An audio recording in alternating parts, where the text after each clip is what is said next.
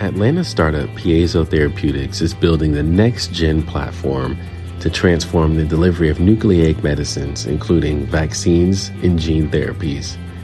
Piezo founder and Georgia Tech alum Gaurav Byagathvalli joins me on the podcast today to break down the innovative technology powering Piezo's platform.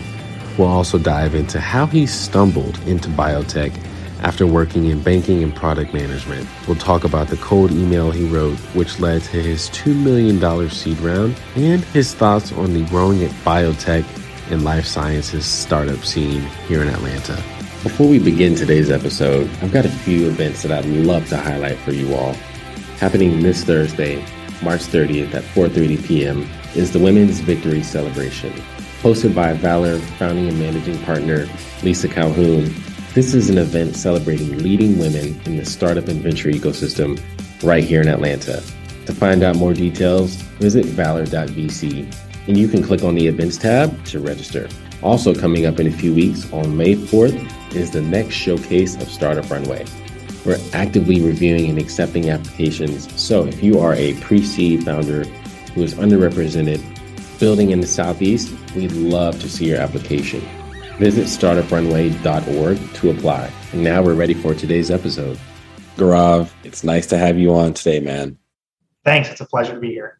And want to kick it off by saying congrats on your recent round of fundraising. I think we're going to really dive into more about that later in the conversation, but kudos to you to raising your seed round in 2022, one of the more difficult years for financing for early stage startups. Yeah, no, I really appreciate that. It definitely was an interesting year. And I mean, look, these past few years have been amazing growth in the biotech community, but I think 2022 really gave us a lot of lessons and taught us a lot about what it's like to be an early stage company in the space, and also what it takes to convince people that what you're working on can really impact, let's say, billions, which is what a lot of VCs say. So excited to share a little bit more about that. For sure. Well, let's dive into your background. And I know you're a Georgia Tech alum, and I'm excited to hear some more about your experiences at Georgia Tech. But tell us the story of from youth to college to now. Yeah. So I've done a little bit of everything, and so that's probably what you're going to hear. And I think something funny that people always say is I'm very confused because I've tried so many different things. But I think that's really what has contributed to how I've gotten here. So I was born and raised in Atlanta, Georgia. I've spent most of my life here. And a fun fact I actually like to say is that before high school, I never went to the same school for over 2 years. So it's just forced me to, go around and try and meet new people, make new friends. And then my family actually moved us all to India. And so I spent a few years there, and then we moved back. And it was that contrast between looking at what the healthcare system is like in India, which there really is no system, versus the United States, which despite its flaws is still a very structured system. And so that's what really got me into the space and thinking, well, what can I do and how can I contribute? And I started off on the cliche path of, want to be a doctor, want to help people, the same story that everybody says. But then I just stumbled into biotechnology, and synthetic biology is the field that I originally came up in. And this was really pioneered out of MIT, and it's grown immensely in the past 20 years. Ginkgo Bioworks is probably the most well-known company in the space, and Zymergen prior to their acquisition. And so that's where I started. And so I started working on diagnostics, primarily due to the cholera outbreak that was out in Yemen. I then switched gears a little bit, and I was actually at the University of Georgia for a little while working on vaccines. And this was really the introduction into a completely new space for me. And I started to realize really, well, how can I have an impact, and what can we do to make things better? And this was back in 2017, 2018. And the vaccines I was working on were using a virus as a delivery mechanism. And I thought, God, this takes too long. If we're in a pandemic, this is definitely not going to work. And clearly, in the past few years, we saw that happen. Did you predict that we were going to have a pandemic in 2017, 2018? I wouldn't say I would have predicted it, but I will say that Moderna caught my eye then, and I thought, wow, a rapid development platform that can respond to vaccines fast is what we'll need in case that happens. And I think the lesson from COVID is that, look, we've had a pandemic now. It's going to happen again. We don't know when. And at the very least, epidemics and endemics will occur, and they continually occur all over the world. And so having really a fast platform to respond to that is going to be key. And that's what mRNA has shown. But despite that, there still are some drawbacks and flaws with the platform, which really need to be addressed to help translate it globally. So not just to the US and Europe, which is where we've seen it these past few years. Our goal is to try and get it out all over the world. And so my research actually at Georgia Tech crossed into a unique space we call frugal science. It's this idea of trying to replace essentially commercial hardware with something extremely inexpensive, but using something completely out of the ordinary. So to give you an example, my professor, Saad Pamla, he came up with a 23-cent centrifuge using this toy called a whirligig. So imagine just like a button with holes that's on a piece of string. You roll it up and you pull. And this thing's been around for thousands of years. And he figured out that that thing can do the exact same, essentially, functionality of a benchtop centrifuge. And so I started working in there, and that's where we came up with our technology, which is we found out that the electric pulses that a barbecue lighter produces can actually be used to get DNA and RNA into cells. And so we showed that originally with bacteria, and now in a more recent collaboration with Mark Krausnitz at Georgia Tech, we showed that if you combine that with these really tiny needles, you're actually able to deliver vaccines in skin, all using the same technology that's in a barbecue lighter. Wow. Who would have thought that? And so you had this discovery while you're doing research, working with vaccines. At what point did you say, hey, this is a tremendous opportunity. Let me first complete some more research and then turn this into a business? What was that moment for you? Yeah, so it's definitely interesting because originally when we were brainstorming what could we do with this, like one of the first things that came out was, well, we could start a nonprofit to try to get it to people. But once we actually spoke to a lot of people across pharma, all the way from really large pharmaceutical companies down to small biotechs. And that's when we realized that there really is a market for this. And more importantly, there's a problem in the space that COVID has somewhat addressed, but not really. And there's a lot of opportunity to grow. And that's when it really hit us that we have actually developed a platform that can work across a wide range of therapeutics and even diseases. I mean, not just COVID or flu, but thinking about diseases where there are no vaccines that have been made, even into oncology. And I think that's the real pitch for a lot of companies these days, is having a broad reactive platform that can hit a lot of different areas and also ultimately save a lot of people's lives. That's so cool. And so tell us more about, the platform, how it works, and sort of where you all are today as a startup. Yeah, so this work was going on at Georgia Tech, and tying to my earlier point about doing a bunch of different things, I worked as a software engineer, I worked as a business analyst, and I also worked as an investment banker. And even my degree is actually in systems engineering, not biotech. Wow. But the constant thread I've had these past 7 years basically has been in biotech and doing research. And so we fleshed out the platform and we published a paper in 2021 on the technology, showing that it works really well with DNA vaccines in small animals. And since then, we did basically two things. We, one, spoke to a lot of pharma companies and did a lot of customer discovery to really try to nail down, well, is this even a problem? And I think this is actually one of the big challenges for engineers and scientists is we love to talk about our technology and we just think it's going to solve a problem, but we never actually test to see if that problem exists. And so that was the first thing we did. Is there actually a problem with the way vaccines are currently delivered? And what opportunity is there to try and improve that? And once we really honed down on that, then we try to find essentially investors who meet the same essentially needs. And I essentially agree with the thesis that we're coming up with and also want to have an impact in the field. Because it's one thing to get an investment from a firm, but it's another to find a partner who really shares and agrees in what you're doing and wants to work with you to achieve that dream and make it a reality. And I think that's where we really found, after speaking to a lot of people, Open Philanthropy really shares that mission and wants to help contribute to a better humanity. And well, hopefully that's what we'll do. Yeah. And you mentioned you all brainstormed, you did some more research, and then you started to go to customer discovery. And that is early mountain that a lot of founders must tackle in order to, one, inform how they're going to build a product, two, get to market and in some sort of fashion. So what was early customer discovery like for you and your team? Yeah, well, the first thing I'll say, it's pretty nervous. It's pretty nerve-wracking, I would even say, in that we spoke to like executives at some of the largest pharma companies in the world. And to just see that come through your email and even get on a call with them, it's hard. But you eventually get used to that as you do it over time. But I really do think like customer discovery is an art, just like science can also be an art, in that it takes a lot of practice to really get. And it also, I think one thing you have to come to understand is that sometimes you will be wrong, and that's okay. And that's what you want to do. It's better to fail and fail fast than to drag it along for a really long time and realize like 10 years down the line, whoops, I was wrong in what I was saying. So that was one of the early lessons, is really test those hypotheses, not even mention a word about what we're working on, to really understand and get the true honest opinion from these scientists, these CEOs, on what problems they're actually facing, and then introduce maybe what we're working on to see, well, does this really meet that challenge? Right. So it sounds like it's a series of really open-ended questions and not product-related questions. And I feel like that's great advice to offer to other founders, because you don't want to steer or sway, the prospective customer or the person you're seeking feedback from in one particular direction, and rather let them guide you. Exactly. And it's to essentially make other people realize that they actually do have a problem before trying to even convince them that what you're doing will address that. Because if people don't think there's a problem in the first place, it's going to be very hard to pitch that what you're doing is going to improve anything for them. And so really coming to that realization that there is this issue with vaccine delivery, and there is this opportunity to address it. And these are the key parameters that you need to really show with your platform to even have anyone consider using it.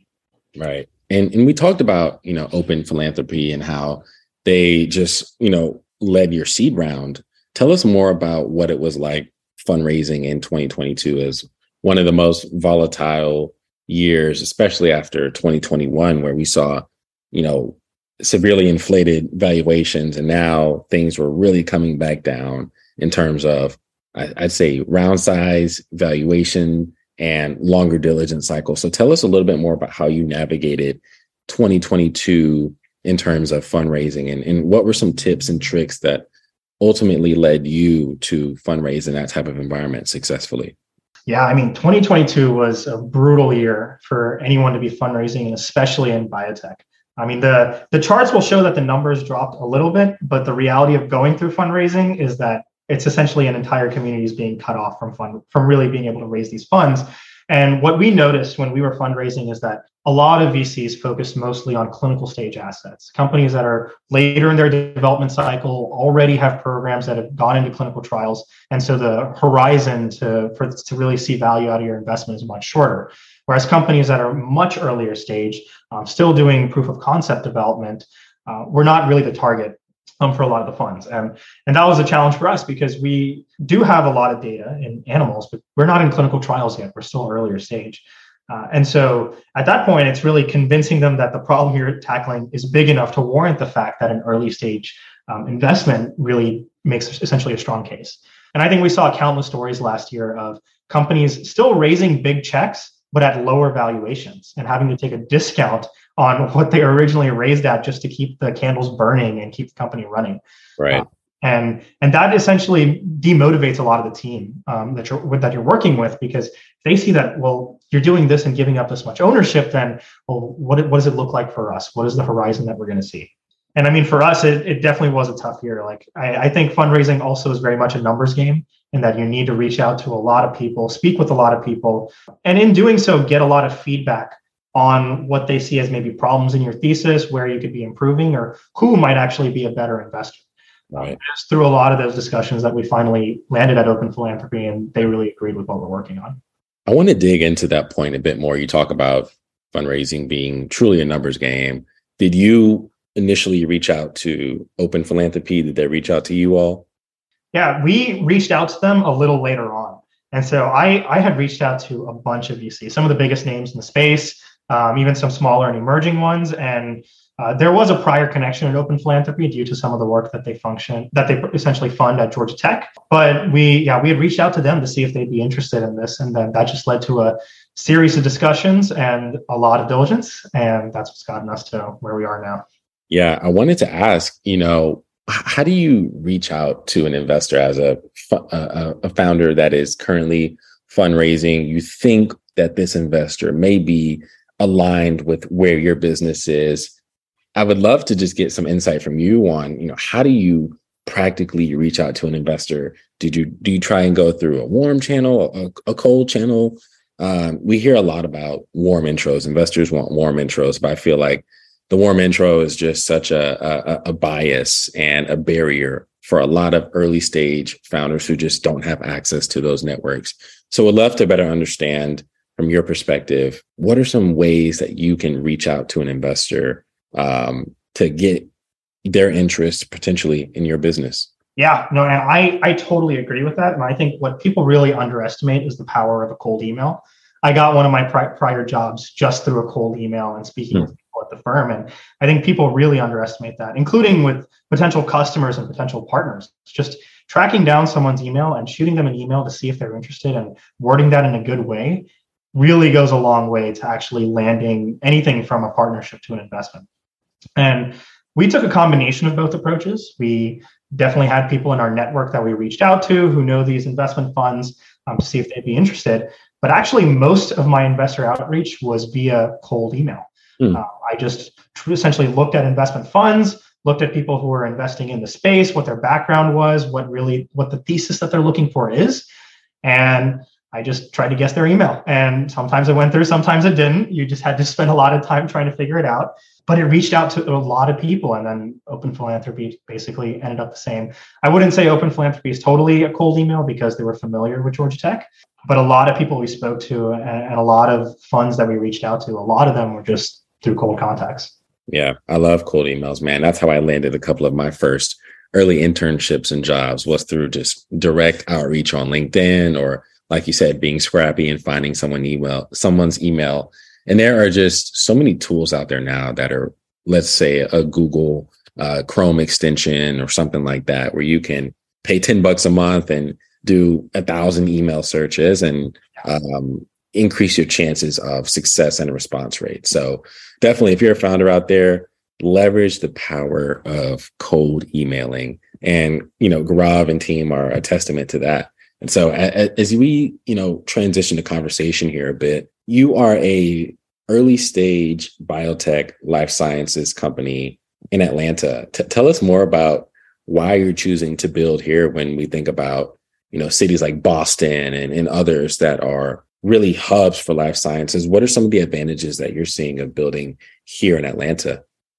I think for a really long time, Atlanta has had some of the key resources that you need to build a biotech company, but a lot of investors have pulled much of these companies out to Boston and to California. But now what we're seeing with really the talent out of Georgia Tech, Emory, Georgia State, UGA, Morehouse, there's so many universities here putting out brilliant scientists, and yet a lot of them leave to go to other places because those opportunities don't exist. And that's because companies are just choosing to get their investment and move out. And so we really want to try and help contribute to building the life sciences community out in Atlanta. And that's one of the main reasons we decided to stay here, is because this technology came out of Georgia Tech's development. In fact, a collaboration between work done at Georgia Tech and work done at Emory. And really, this was an Atlanta developed technology. And so we want to see this company also grow the exact same way in Atlanta, hire people from the local community and build it out to make Atlanta essentially the next life sciences hub in the United States. I love the vision, man. And Georgia Tech is such a fascinating and exciting output here for the city of Atlanta and really the South. And, there's no shortage of entrepreneurship, ambition, and interest at Georgia Tech. And, you probably have a lot of scientists there who are studying, biotech, vaccines, whatever it may be, who come across fascinating research, game-changing insights, but oftentimes may struggle to turn that insight into a company opportunity. So I would love for you to sort of speak to the bridge that exists there between maybe a scientist who has some fascinating research, interesting discovery, and then commercializing that, productizing that. Yeah, and there's definitely a long road to go there. And I think especially in deep tech, the hardest thing is really the science and coming up with the innovation in the first place. And I really think the business can be learned over time just through experience. And frankly, cold emailing people and just getting into great conversations. And I think that's a great way to get a lot of advice from experts in the space. And to give you an example, like Georgia Tech has the Venture Lab program for people who are looking to translate technologies developed in university labs out to the market. And we've seen a lot of success with that. One, for example, is Guide Therapeutics, which was recently acquired by Beam. That was a technology developed at Georgia Tech.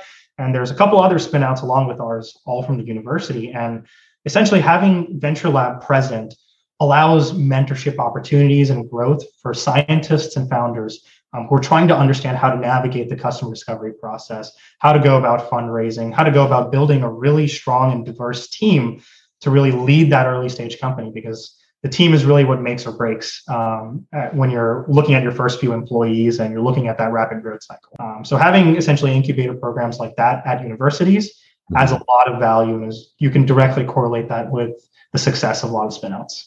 Yeah. Shout out to Georgia Tech and all the innovation that is being fostered right there in the heart of Atlanta. And, as we wrap up the conversation now, we've talked a lot about Atlanta and you being here, wanting to grow the company here in Piezo. What are some of the resources that you're leveraging now, and maybe some of the things that you'd like to be leveraging as a result of the city's sort of burgeoning growth that we're experiencing now? Yeah, I think this goes to one of the earlier points I said on really what makes a startup community very successful and allows it to grow. And I think it's three different factors coalescing. It's having really strong talent, really strong infrastructure, and really strong capital, all within a close proximity. I think that's the equation that's made Boston work really well and Silicon Valley work really well. And I think Atlanta has that now. So Science Square is one of the developments that's coming up, adding a bunch of lab space or retail and even residences all in the same building. So you could be working, shopping, and living all in the same building and in the same complex with a community of other people doing the same thing. There's Tower Square, I believe, that's also being developed in Midtown. And now Portal Innovations has come to Atlanta and is actually hosting a lot of events to bring out the life sciences community. So we've had the talent here for a really long time. And now I think we're convincing them to stay because we're seeing infrastructure being built and also capital now coming into the city.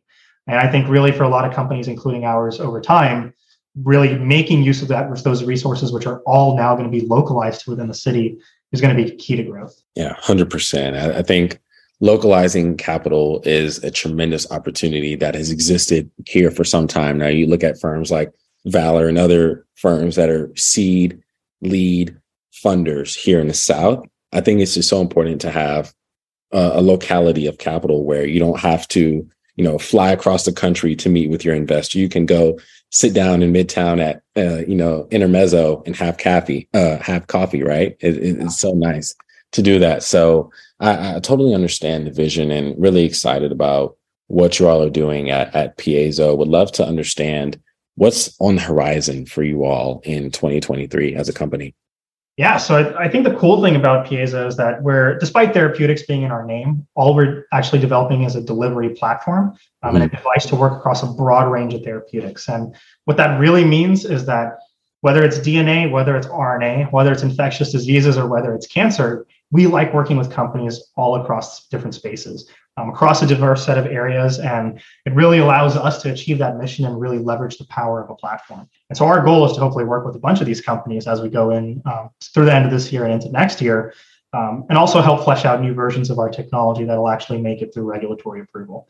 Because one of the biggest things, obviously, for biotech companies is long horizons to get to market and to go through clinical trials and see all that validation. But I think we're definitely on the right trajectory. We're seeing a lot of growth and we're looking for talent as we grow. And I think as all these come together, we have very strong and promising sights in the near horizon.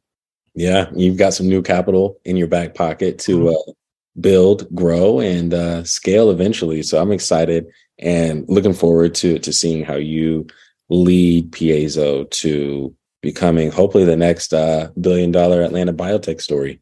Yeah, I mean that's the dream, right? The next unicorn. That's what everyone says. But I mean, no. Hopefully we can. And at the end of the day, like everything we do is about patients and is about improving lives. And that's why we feel really at home with our investor, because our mission is global health. Is to really help people and bring access to these medicines across the world, not just to the United States and Europe. And we want to do that across a broad range of therapeutics, not just vaccines. Right. Yeah. So hopefully with however long it takes, we'll get there. And I think we will with the team and the technology that we have. I love it. Well, Gaurav, thank you so much today for your time. And I'm looking forward to seeing how you all continue to blossom. Thanks for having me. Appreciate it. Cheers. We're thrilled to have you as an Atlanta Startup Podcast listener. To help you get the most out of the experience, let me invite you to 3 insider opportunities from our host, Valor Ventures. First, want to be a guest on this amazing show? Reach out to our booking team at atlantastartuppodcast.com. Click on Booking. It's a no-brainer from there. Are you raising a seed round? Valor definitely wants to hear from you. Share your startup story at valor.vc/pitch. Are you a woman or minority-led startup? Valor's sister program, the Startup Runway Foundation, gives away grants to promising startups led by underrepresented founders. The mission of the Startup Runway Foundation is connecting underrepresented founders to their first investors. Startup Runway finalists have raised over $40 million. See if you qualify for one of these amazing grants at startuprunway.org. You can also sign up for our next showcase for free there. Let me let you go today with a shout out to Startup Runway presenting sponsor Cox Enterprises and to our founding partners, American Family Institute, Truist, Georgia Power, Avanta Ventures, and Innovators Legal. These great organizations make Startup Runway possible. Thanks for listening today, and see you back next week.